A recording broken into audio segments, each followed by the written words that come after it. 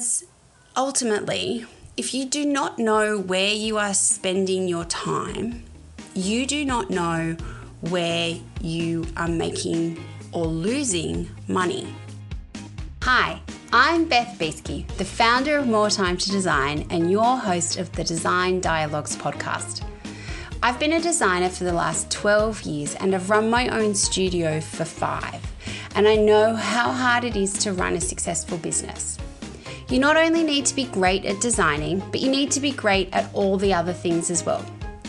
I created More Time to Design, a software platform to help designers run efficient studios, and I've created the Design Dialogue podcast to help us all learn together. Each week, we will meet professionals who are at the top of their game doing things that help us run our studios. We'll have conversations with social media managers, interior design mentors, copywriters, stylists, photographers, suppliers, and also designers who have been in the game for a long time and who have such a wealth of knowledge to share.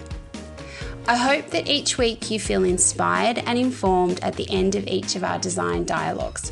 So join me for the Design Dialogue podcast. Hi everyone, and welcome to episode 8 of the Design Dialogues podcast. Today is a Solo with Beth episode. But before we get into this episode, I really wanted to take this opportunity to say thank you to everyone who has been listening, leaving beautiful reviews and supporting the podcast. I have had such awesome feedback from people, and I'm so glad to hear that people are enjoying it as much as I am enjoying having these conversations with people in our industry. So thank you once again. It really does mean the world to me. So on to today's episode. And today I'm talking about time tracking and why I feel really quite passionate about it. If you've been looking over on our socials for the last few weeks, you'll see that I have been talking about this and explaining why I think time tracking is so important for building a successful business. I really do think it is the foundation that all strong design businesses are based on. Why do I think that? Because ultimately, if you do not know where you are spending your time, you do not know where you are making or losing money. You're writing down the tasks that you've got to get done this week. And that's a mix of client work and business building work. And you have to work on a concept design package, and you've allocated yourself 3 hours for this work. You have a client meeting coming up that you need to have this work done for. And so there's a deadline. Some of the other work that you have scheduled into your calendar doesn't have a client-related deadline. So it's a bit easier to move around. So you've allocated 3 hours, and that 3 hours is kind of based on a feeling that it'll take about that long to do that amount of work. So you get into it, you start going, and then the reality is that work takes you 4.5 hours to finish. Now, to complete that work, you've had to miss out on doing something else. Something that doesn't have a client-related deadline attached to it, maybe. Something like your social media planning, your business strategy, your maybe some accounting and bookkeeping stuff. And so by not knowing how long something is going to take you to do, you haven't allocated your time correctly. The other thing that this leads to is you are now stressed because maybe you actually don't have that extra hour and a half in your day to work on that item. Maybe now it means that you have to work at night, or you just need to move things around more. Now let's go back a step and see what happens if we are basing our decisions around time tracking and time and how we are allocating our time based on data, based on hard, cold facts. So we're now at the beginning of the week and we know that we've got this concept package that we need to work on. And we've tracked our time across the last couple of projects we've been working on, so we can go into our system. And in More Time to Design, this is an easy thing to do. You can go in and pull up reports and go, okay, I'm going to look at the last 3 projects that are of a similar size and look at how long it took me to do this particular type of concept work for them. And I can see, based on that data, that it took me 4 hours for one, 4.5 for another, and 4 hours on the other project. And so now I can accurately schedule out my time and allocate 4 hours for that concept package work. Now what happens is I've allocated myself adequate time to do that task, and I can adequately schedule out time to do my business planning, my social media, whatever the other task that I've got to do that week, and that is not disrupted. I'm not having to cancel that work. I'm not having to move that work. My week is running smoothly. It also means that I am going to be charging my client, whether that is a value-based fee or an hourly fee, but I'm charging them accurately because I'm not basing my fee proposal on a feeling or a rough kind of back of the envelope allocation of hours. I think it'll take me that long. I'm basing it on data, cold, hard facts.